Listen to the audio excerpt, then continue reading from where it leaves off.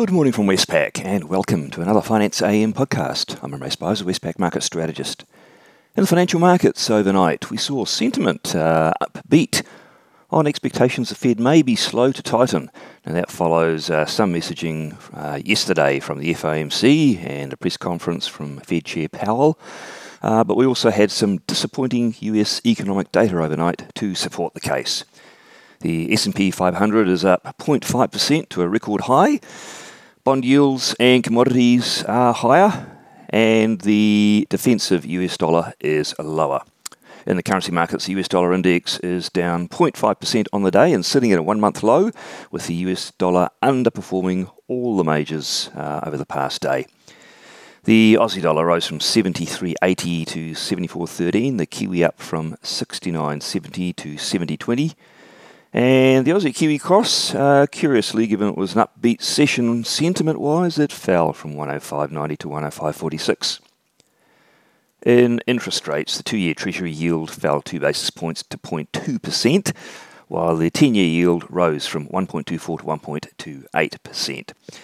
And Australian government bonds, not too much movement there. The 3-year yield stuck around 0.28% and the 10-year yield stuck in the same range as yesterday, more or less, between 1.16 and 1.19%. Commodities had a good session. Brent crude oil up 1.8% to $76, copper up 1.1%, and gold up 1.3%.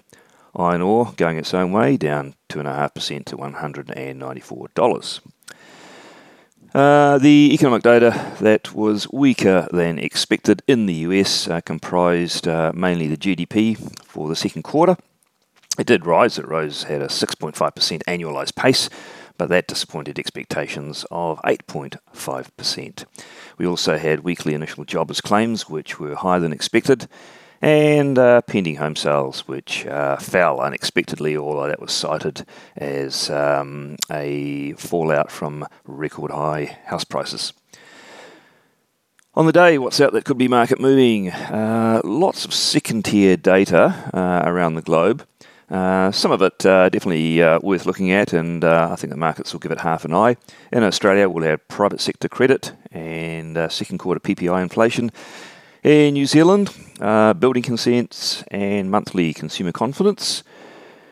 In the Eurozone, we will have top-tier data there. We'll have Q2 GDP, which is going to print probably around a robust 1.5% pace. The unemployment rate should hold steady at around 7.9%. And we'll also get the July CPI inflation reading, which should hold around the 2% mark.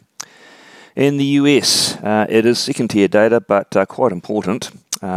Two items in particular. The second quarter employment cost index will give us a really good indication of wage inflation pressures in the US. And within the personal income and expenditure report, we'll get the core PCE deflator, which is the Fed's inflation target. Markets are expecting this to rise even further from 3.4% annual to 3.7%, well above the Fed's 2% target, although, as it says, it thinks this rise will be transitory. Well, that's it from me today. Thank you for listening. I'll be back again same time on Monday morning.